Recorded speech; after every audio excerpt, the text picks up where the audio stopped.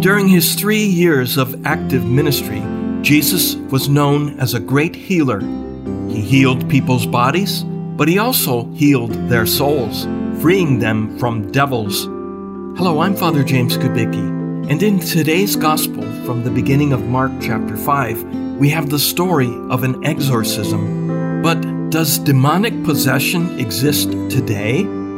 Back in 2014, Pope Francis said, "Watch out! The devil exists. We must not be naive. We are all tempted because our Christian life is a battle. The devil does not want us to become holy. He does not want us to follow Jesus." And just last year, in an interview, Pope Francis said the following: "What is certain is that the devil tries to attack everyone without distinction, and tries above all to strike those who have more responsibility in the church or in society. Even Jesus suffered temptations from the devil. We are human beings, and the devil always tries to attack us. It is painful, but in the face of prayer, he has no chance." That's how Jesus fought against the devil and his temptations, with prayer.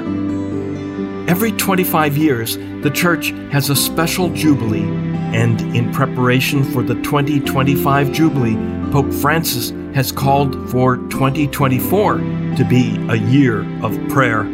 I think he is very aware of the spiritual battles raging in our world and in our church, and he knows that we cannot overcome temptation on our own. We can only do so with God's help, which is always there for us if we just ask, if we pray,